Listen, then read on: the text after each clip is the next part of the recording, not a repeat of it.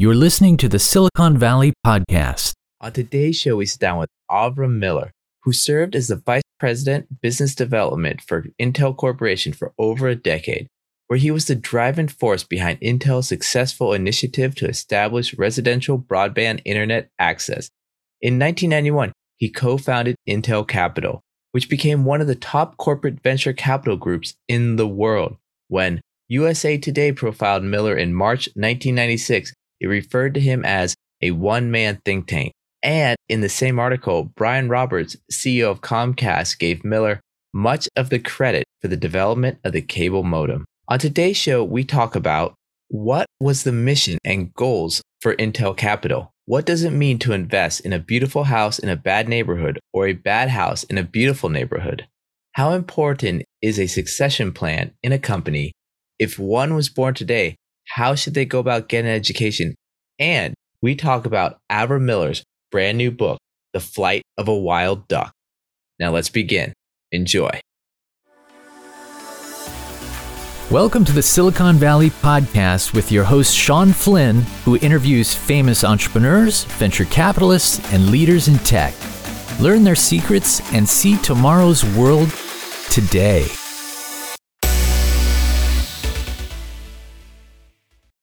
Avram, thank you for taking the time today to be on the Silicon Valley Podcast. Now, I'm super excited about today's episode. We're releasing it around the exact same time as your new book is hitting the shelves, a book that everyone should pre-order or order it right now. But before we go into depth of your new book, I also want to thank James Cape and the rest of the team at the Intel Alumni Network for putting this interview together. This is among a series that we are going to launch to really capture the story of Intel. Now, with that, Avram, can you tell our audience a little bit about your career up until this point? Calling it a career, I don't think really explains what happened, and that's why I wrote the book, but we'll get into that later. My first job was as a merchant seaman on a luxury liner, kind of think of the Love Boat. At the age of 18 in 1963, I was sailing back from San Francisco to Asia back and forth. I did that for a while. Then I was one of the original hippies, anti-war protester, civil rights protester. But as I turned 22, I realized I was running out of money, the money I had made as a merchant seaman, and I needed a job. So I just asked all my friends, does anybody know anybody hiring?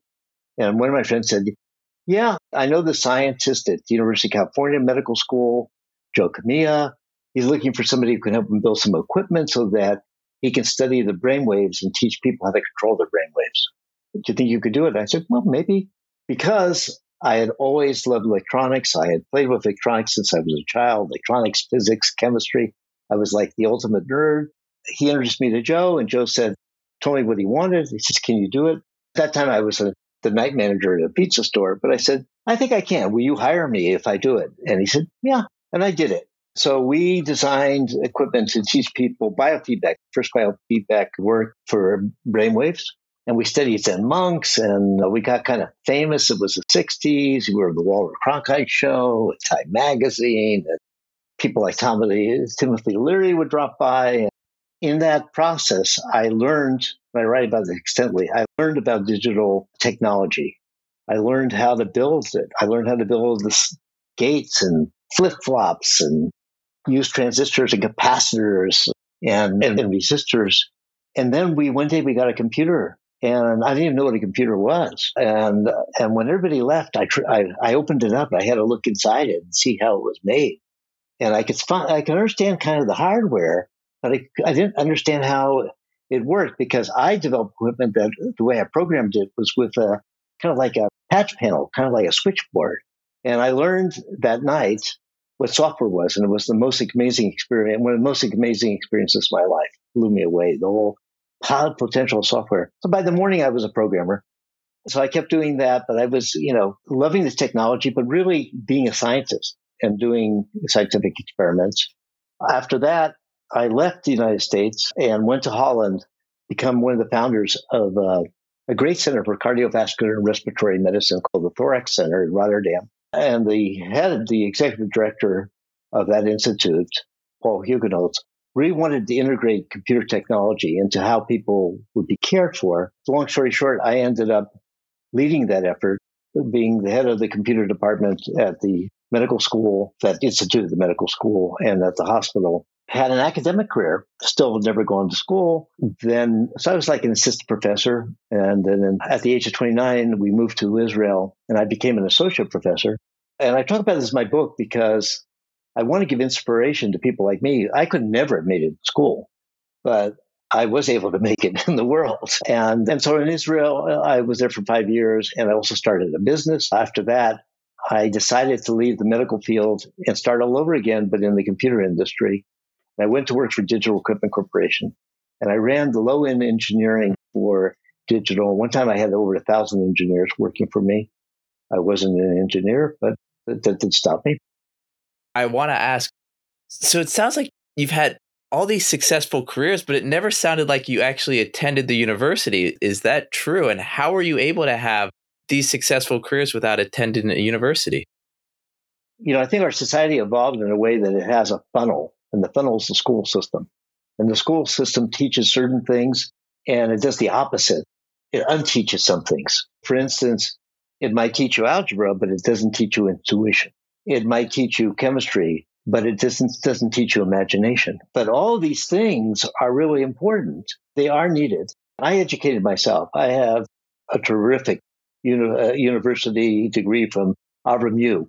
I never had a problem learning my way, but my way wasn't their way. And I don't think that I'm alone in this. I think there is a tremendous number of people who can't go through the school system the way it's constructed. And in some sense, I feel that we waste a lot of talent because of that. Steve Jobs didn't finish school. Bill Gates didn't finish school. I'm not Steve Jobs or Bill Gates, but I use those as examples of people that we all know about. Even Einstein had trouble.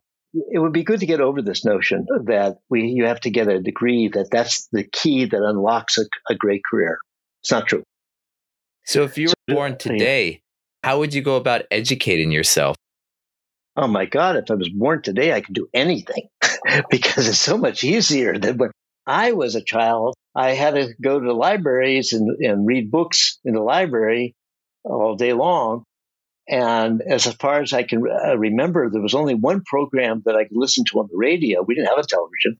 One program that I could listen to on the radio about science was on Saturday morning. And the radio I used, I built. I mean, I can't imagine. But right now, I'm learning every day on the internet. I've taken courses in Yale and other places that I listen to podcasts and I read books. And God, if I could only be a child again. Oh, well, I think actually I probably am a child. But I'm envious, and I'm trying to think of what the potential.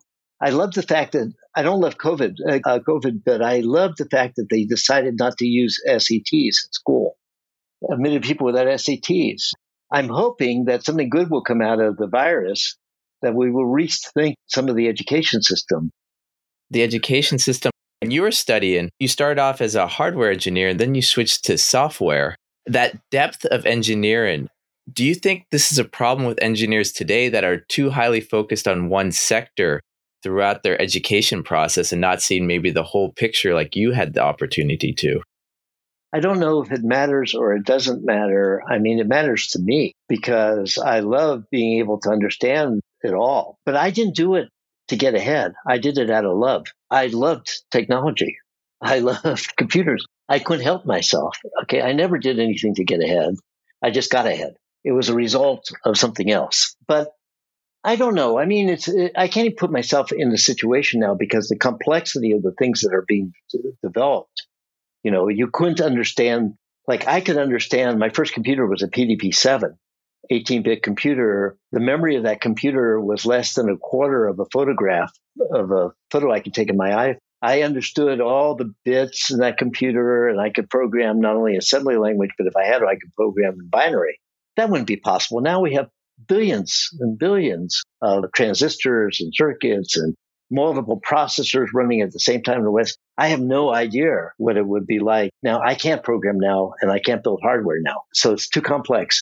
Did it help me in my career, like when I was at Intel Capital? I'm sure. Because I could understand when people were telling me about hardware they were building, I had probably a better understanding than most.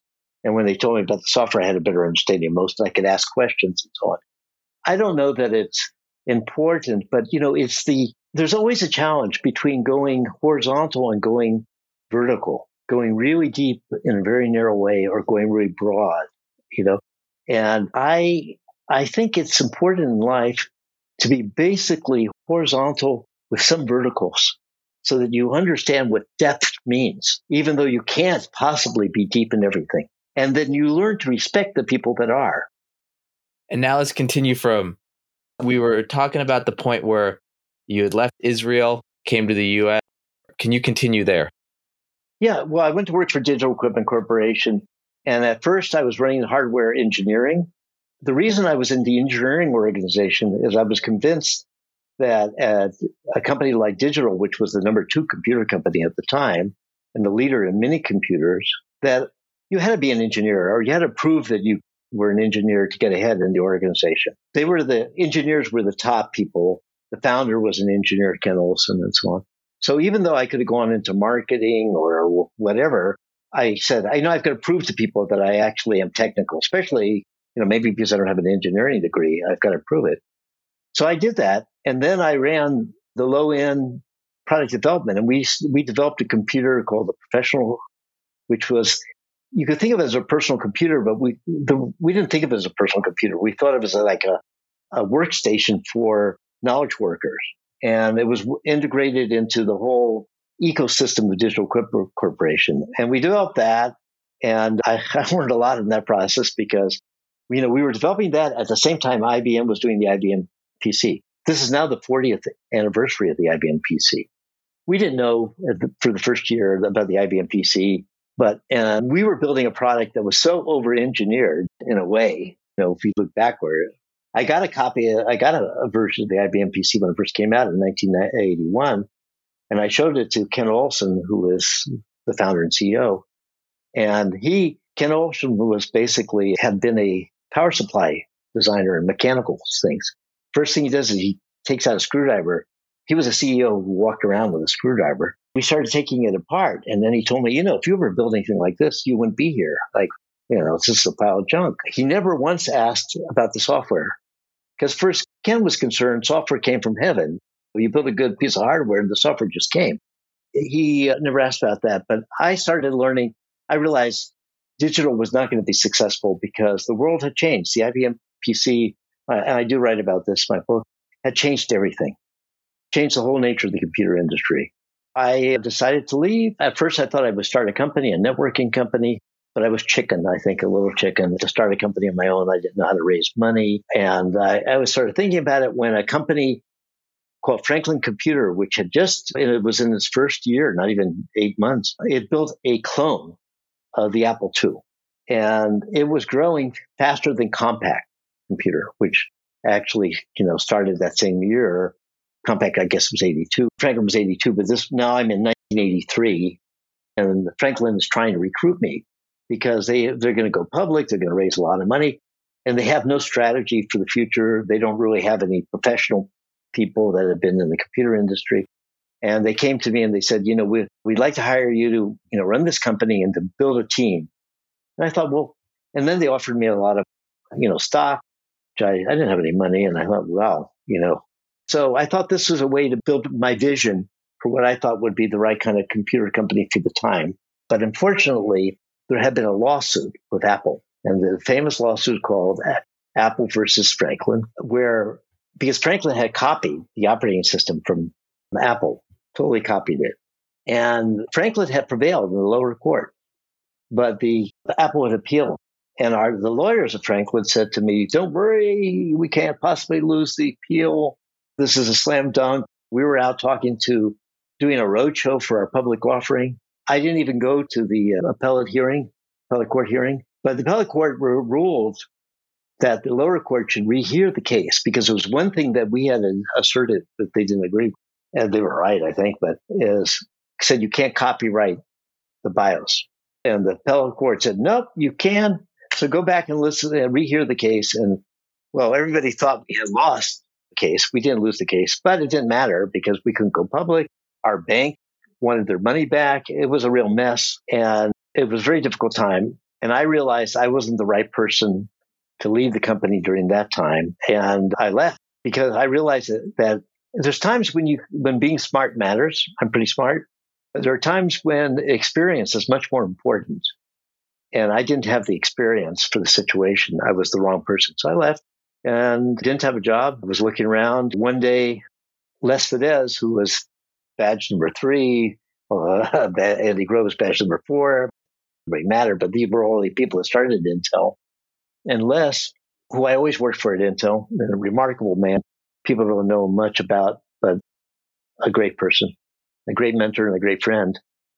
Les calls me up and he says, we're looking to bring people in the company, Intel, that are, a little different than the rest of the people at Intel, and we'd be interested in talking to you. And I thought, well, I knew Intel. I had a lot of respect for Intel, but I didn't see what would I do at Intel.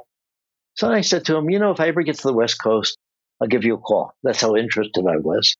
And then I was going out on an interview to a computer company out the West Coast, called him, and I said, I will be in the West Coast, but the only time I have is breakfast on Saturday morning. And he said, okay, well, I'll meet you. And I met him, and I was really struck by him and he decided, and I decided that it would be worthwhile exploring my joining Intel. Les had been concerned that Intel was too insular and that it needed different people. And he had an agreement with Gordon Moore, who was the CEO at the time, and Andy Grove, the COO, that he could hire like one, what he calls strategic hire, somebody different every year. So I was that person. And I interviewed with a lot of people, including Andy and including Gordon. And long and short of it is I was offered to join. Now, I was the only one that ever came that way. I was the only strategic hire. There was never another one. In 1998, in the annual report, there were 28 corporate officers. I was one. I was the last one to have joined, almost 15 years earlier. So I ended up at Intel and did some things probably not worth talking about and weren't that important. But by 1988, I'm working in Oregon at Intel's facilities there. I moved to Santa Clara. I realized even though we said we had no headquarters, maybe we did. I said, I don't care if we don't have a headquarters, but can I sit on the same floor as Andy Grove? And I really thought my mission was to help Intel widen its perspective and grow the company beyond just being a microprocessor semiconductor company, which it was by 1988. I decided we should really focus in the networking business. And I did and I thought, we should acquire something. And I tried to acquire Cisco, but it was too expensive for our taste. And I tried to acquire 3Com, and it was too screwed up for our taste. And that's when I told Andy, I said, I understand now. We can't afford anything we want, and we don't want anything we can afford. I did make some smaller acquisitions to try to bring in the talent to develop the networking business. But that didn't work out so well because the Intel culture was so strong, the antibodies would come out and attack the foreign object. That's when I got the idea that, well, maybe we should be just doing minority investments. And I started doing a lot of minority investments. I got to the point that Andy asked Les to basically do that full time with me and grow it beyond what I was doing. And we started something called Corporate Business Development in 1991. It was later renamed Intel Capital. Les and I both consider that we are the co-founders of Intel Capital. And Intel Capital became very successful, as you probably know. And I did that from 91 to, I did it really starting in 88 to 99 when I left Intel. Before we do your career after Intel, let's go back because there's a lot of things that you touched on that I think are very interesting points that I'd like to dive a little deeper on. The first one is the culture of Intel. How do you remember the company culture at that time when you were there? Intel was an execution machine. It was really good at doing something. And one of the reasons I got attracted to Intel is I had come to realize through my time at Digital Equipment particularly, that a great strategy executed poorly looks like a lousy strategy. I had this fantasy that I'm really strategic and I'm an out-of-box thinker and I can kind of figure out these things and then I can convince Intel to do them and they're going to do them and they're going to do them, execute just like they were doing. Everything I saw them do was perfect execution. And that came a lot from Andy. I am fond of saying, I believe this very much, is one of the strongest things I feel and believe, that there are 4 ingredients that make for a successful business. The first thing is you have to have an opportunity, and you can't make opportunities. You can discover them, you can see them, you can recognize them. And if you see them and recognize them before other people, that gives you a really good head start. But it's like surfboard riding. If you know how to surfboard riding, how to surf, and you have a surfboard, you still have to go to a beach that has waves. You cannot make a wave. So I believe first in the opportunity. The second is the strategy. How are you going to go about pursuing this opportunity? And Intel developed a strategy for pursuing the PC, but then they couldn't evolve with it. They got kind of stuck with it. But anyway, once they got the strategy, along with Microsoft, there was a strategy for, how do we transfer all the profit to us? They executed it rather flawlessly, pretty amazing. But the reason I bring this up is that when Intel started, it recognized an opportunity. The opportunity was semiconductor technology and applied to memory. That was Bob Noyes that had that insight. And Bob was also the person that recognized the potential of the personal computer. He was the one that green-lighted the 4004, the first microprocessor that was done by Intel, and done period, I guess. Bob was a visionary. And Gordon was really good as a strategist. People don't, unless you knew Gordon, because Gordon was he was a pretty introverted guy. Bob was not. Unless you knew Gordon, you wouldn't really understand how strategic this person was, how he thought. He was amazing. And Andy was the person to execute. And I said there are four things. If you have an opportunity, you have a strategy to pursue that opportunity, and you execute it brilliantly. The fourth thing is you get a reward. And that's what happened at Intel. They recognized the microprocessor when they came along. They didn't create the opportunity. They just recognized the opportunity. The opportunity was created kind of by accident by IBM when they did the IBM PC and made it open, and then went to Intel Microsoft. But they recognized the opportunity. They had developed a strategy for pursuing the opportunity. They executed the strategy brilliantly. To the point that at one time, Intel was the most valuable company in the world. But by the time Bob was gone and Gordon was gone, they were left with, I would say, the executioner in chief. I mean, Andy was such a great executioner. That was his strength. And so as the world changed, Intel had trouble changing.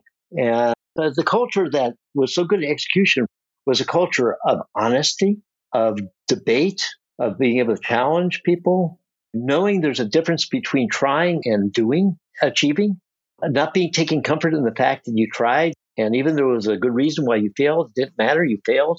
There was a lot of lessons I learned at Intel that I tried to apply and other things. But we'll have to see if Intel can get its mojo back, because Intel's in trouble now because it actually was bad at execution. I have to ask with that. So your time at Intel, when you started Intel Capital, what was that conversation like? What were the expected outcomes? What were the metrics that you were being judged by if it was a success or not? I mean, it sounds like everything was execution. It sounds like everything was yes or no. What was it for you? What were you being judged by for success or not in Intel Capital? When we first started, the concept was, there was a lot of activity, but there was some activity that had to do with the business units that were in place. And sometimes they wanted to make an investment or work with a company, and there was some relationship they wanted, but they didn't know how to do it. So I think the first expectation was we would develop the skills to do this flawlessly. That is, we would bring up the execution level to the standards of Intel in doing minority investments. And those are very high standards. That was the first thing, was you have to do this without making a mess. You have to do this flawlessly. You have to be very professional. And I think that was really the reason that Andy asked Les to come in, because he didn't feel that way about me. I had only been there by the time, 4 years?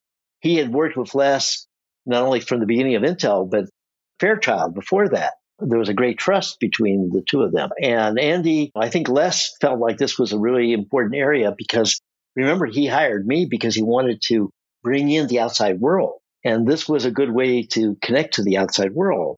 And we had developed the idea, this is probably the best way we can do it, because if we buy companies, the Intel organization is going to basically stifle these companies. They won't be able to do that if we just have a minority position in the company. And okay, so that was the first thing. The second thing, the most important thing, I think in the beginning was, can you get control of this process?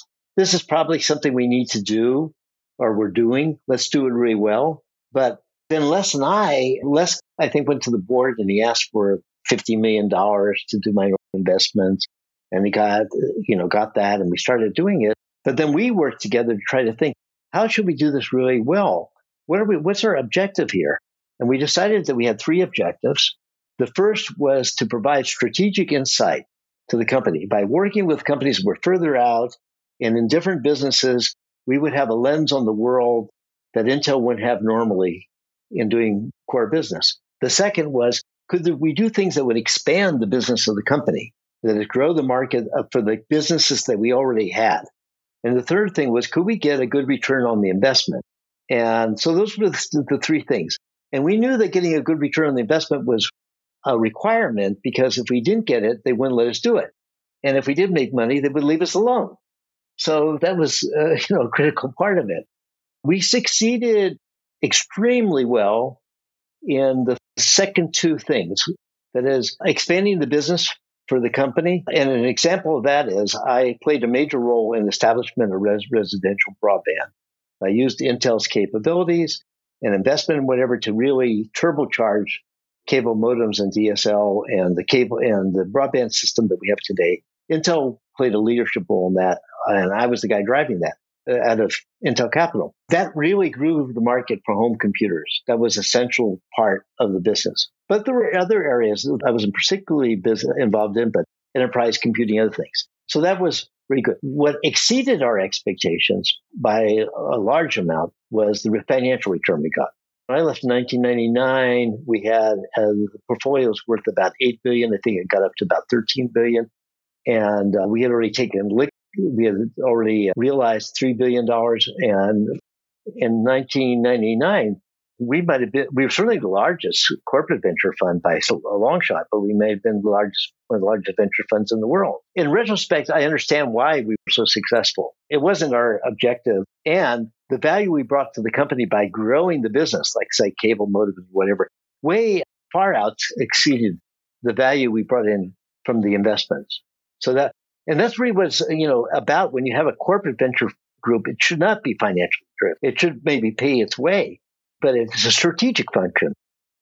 Past interviews, I remember hearing a quote, a beautiful house in a bad neighborhood or a bad house in a beautiful neighborhood when it comes to investing in a company. What does this mean? Can you talk about that for the investment strategy?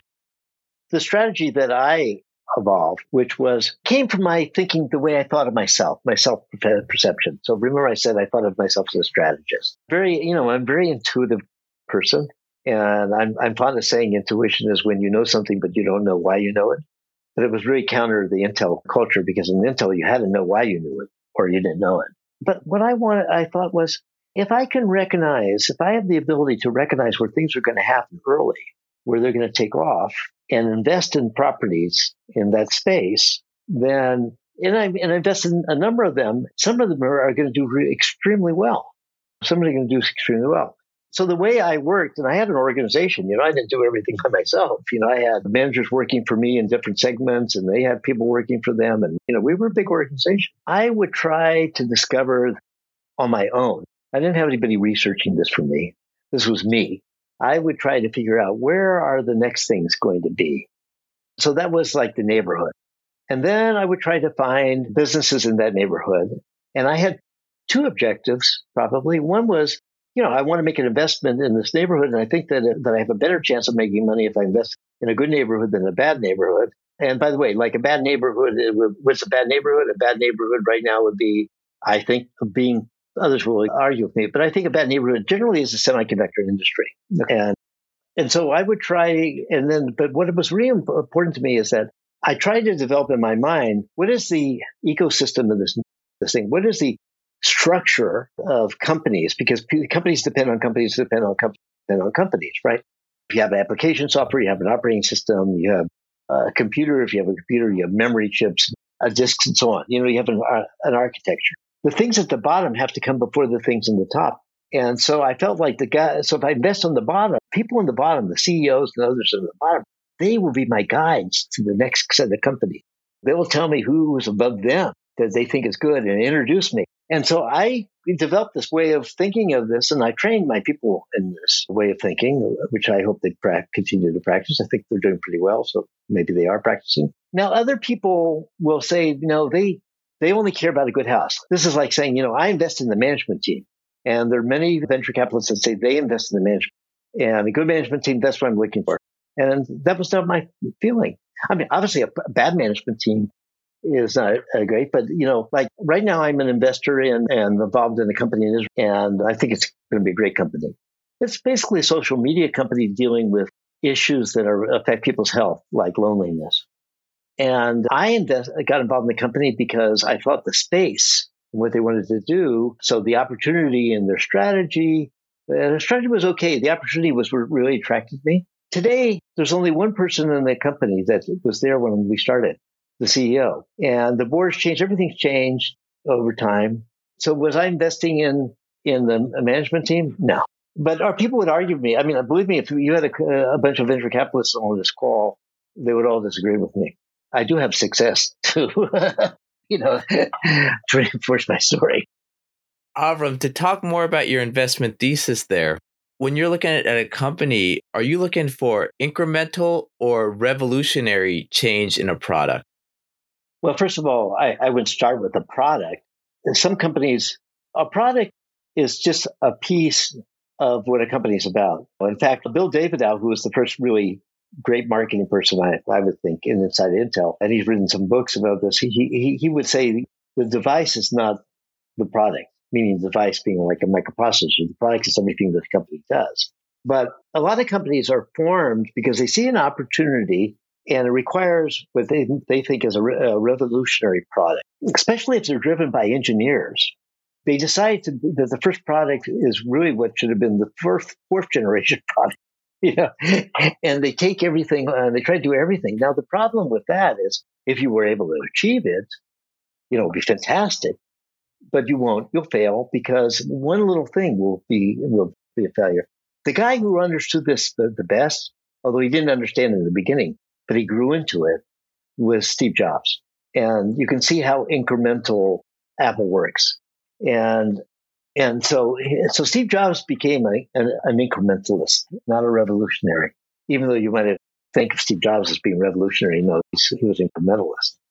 And I think the successful companies, by and large, if we were to look at them, they were all incrementalists. So in the 90s, we had all these people doing personal digital assistants, the Newton, General Magic, Go Computer, all these things. They were total revolutionary products. They all failed. In watching that, I think that's where I really came to understand the danger, because also I think what I did in digital wasn't really revolutionary, but still we took on too much. And the taking on too much really comes from being a technologist or an engineer. I am one too, and I see things and they seem like closer than they really are. Technology is an S curve, but we don't see it as an S curve. We see it as, linear, we can get there. And so you have to be very cautious as an investor and as a CEO that you don't let the engineering organization give you the time frame. Because when you do that, then what happens is you see companies and they say, oh, we're going to have the product released in another 12 months. We better start ramping up our manufacturing. We better start ramping up our marketing, only to fire all those people when the product slips and slips and slips and you go through all your money. These companies, that product may have not made it. There was another quote I remember while I was reading your book that said, looking at the graveyard of companies. Yeah. Well, that's part of my thesis about how to be an investor. So what happens is that you go, like a lot of companies, do you remember Webvan? Yeah, well, Webvan was going to be an idea that we were going to have delivery of groceries. Well, it was an amazing idea, and then the company totally failed. And then for a long time, if you said anything about groceries or whatever, people would, point at Webvan or Pets.com, which my friend Julie Wainwright, who's now extremely successful because she's the founder of The Real, and it's an amazing success story. I'm going to see her in a couple of weeks. I'm so proud of her. She's a great example of an entrepreneur who tried and failed and tried and failed and tried and failed, and then blew it out of the park. I mean, unicorn out of the park. But everybody, pets.com, and then you could never talk about pets. So what happens is people get a bad taste in their mouth. And so what you need to do is to say, well, the reasons people always try these things is they saw a need, but they underestimated the difficulty. So they saw an opportunity. So when I think about opportunities, I think, because I'm not the only person who can see an opportunity, well, let's look at all the companies that failed, because I bet those were all opportunities. Many of them were great opportunities. And people will not go back to them for a while because of the failures. The failures kind of poison the opportunity for a while. So look at the big failures and you will see tomorrow's successes. In your career path, you've left Intel, you're moving on. Yeah. Another question about Intel, just quickly, how important is a succession plan in a company? Because that's one area that people say that Intel may not have had. No, Intel failed. Intel failed at the succession, big time. Andy Grove failed at succession. And every CEO after Andy was a step down. I don't think anybody rationally could argue with that, what I'm saying.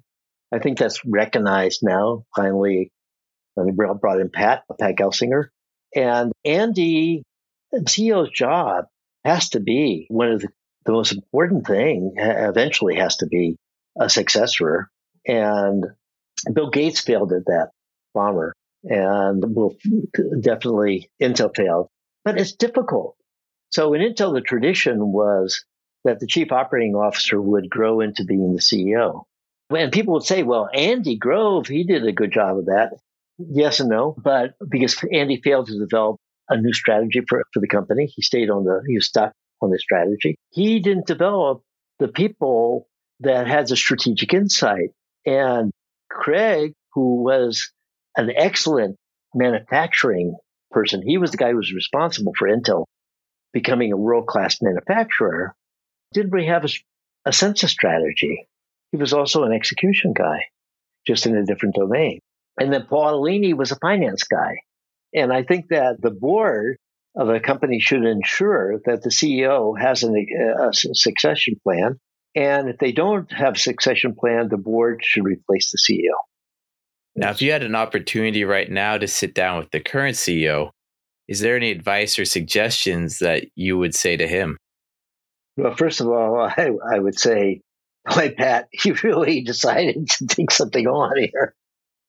You didn't have to do this. And so I congratulate you for wanting and feeling that you have some obligation to Intel. He was there 30 years. And also believing in yourself so much that you think you can fix this company. So I have a great deal of respect for Pat. And I know Pat, we were friendly in the old days.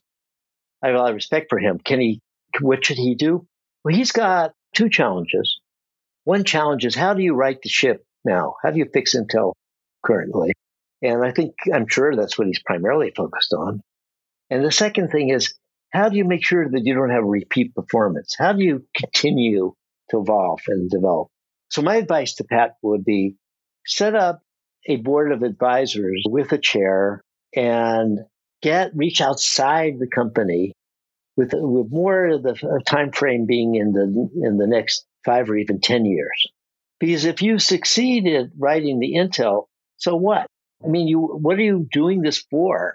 You want to perpetuate the company, and things are going to continue to change. And it's very hard to be a large company and manage these changes. What happened to Intel is not unusual. It happens to almost every large company fails to make the change and evolve.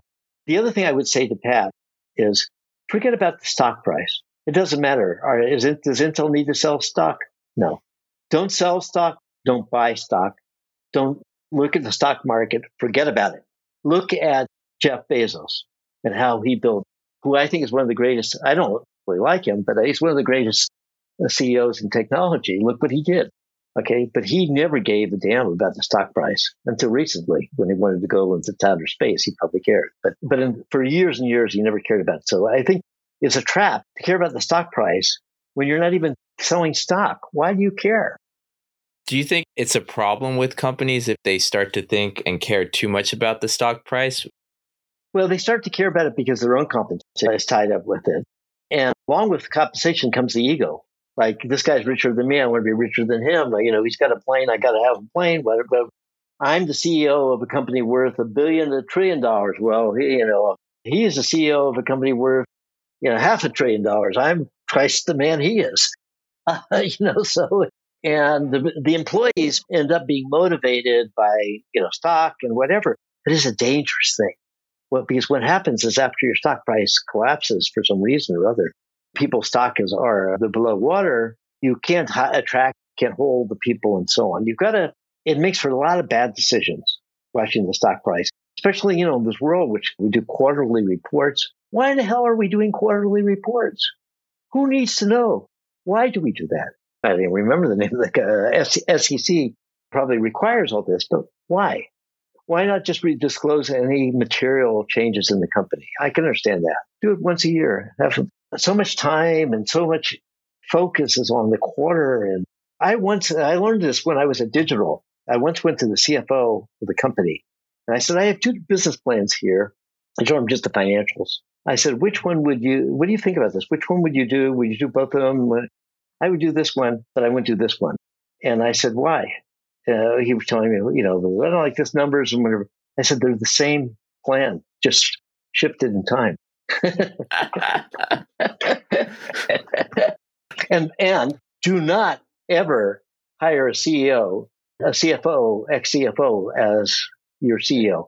And if you are an investor in a company that has a CFO now as the CEO, sell your stock. We'll put a little asterisk to that in the show notes there for advice. Avram, I got to ask also, your book. Why write a book right now? And also the name of the book. How'd you come up with that name?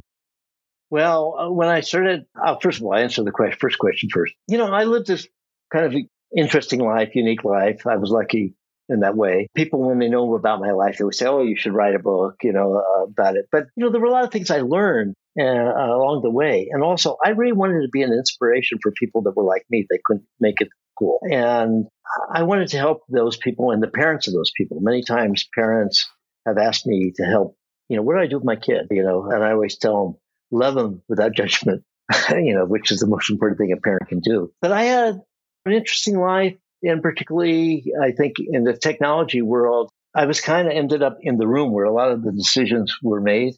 And I know a lot of things and a lot of history. And I did a lot of research in writing this book, thousands of documents and almost 100 interviews. And all these things would go with me. I'm 76. I'm pretty good health, but you just, you don't know. I probably should have written this book earlier, but I didn't. I wrote a blog for 16 years to develop my skills as a writer. So I felt like I needed to share the stories. I write a lot about, for instance, the evolution of broadband, because the early stage development of that is not known historically. And a lot of people were involved in that needed to get credit for their contributions. I hope I gave them credit for it. And I guess I have grandchildren who knows? It's many reasons, but it was really enjoyable because I learned so much. And I didn't think it would change me, but it did. It changed my view. Looking backwards is different than looking forward. And when I say in my book here, I say, you start off with dreams and you end up with memories.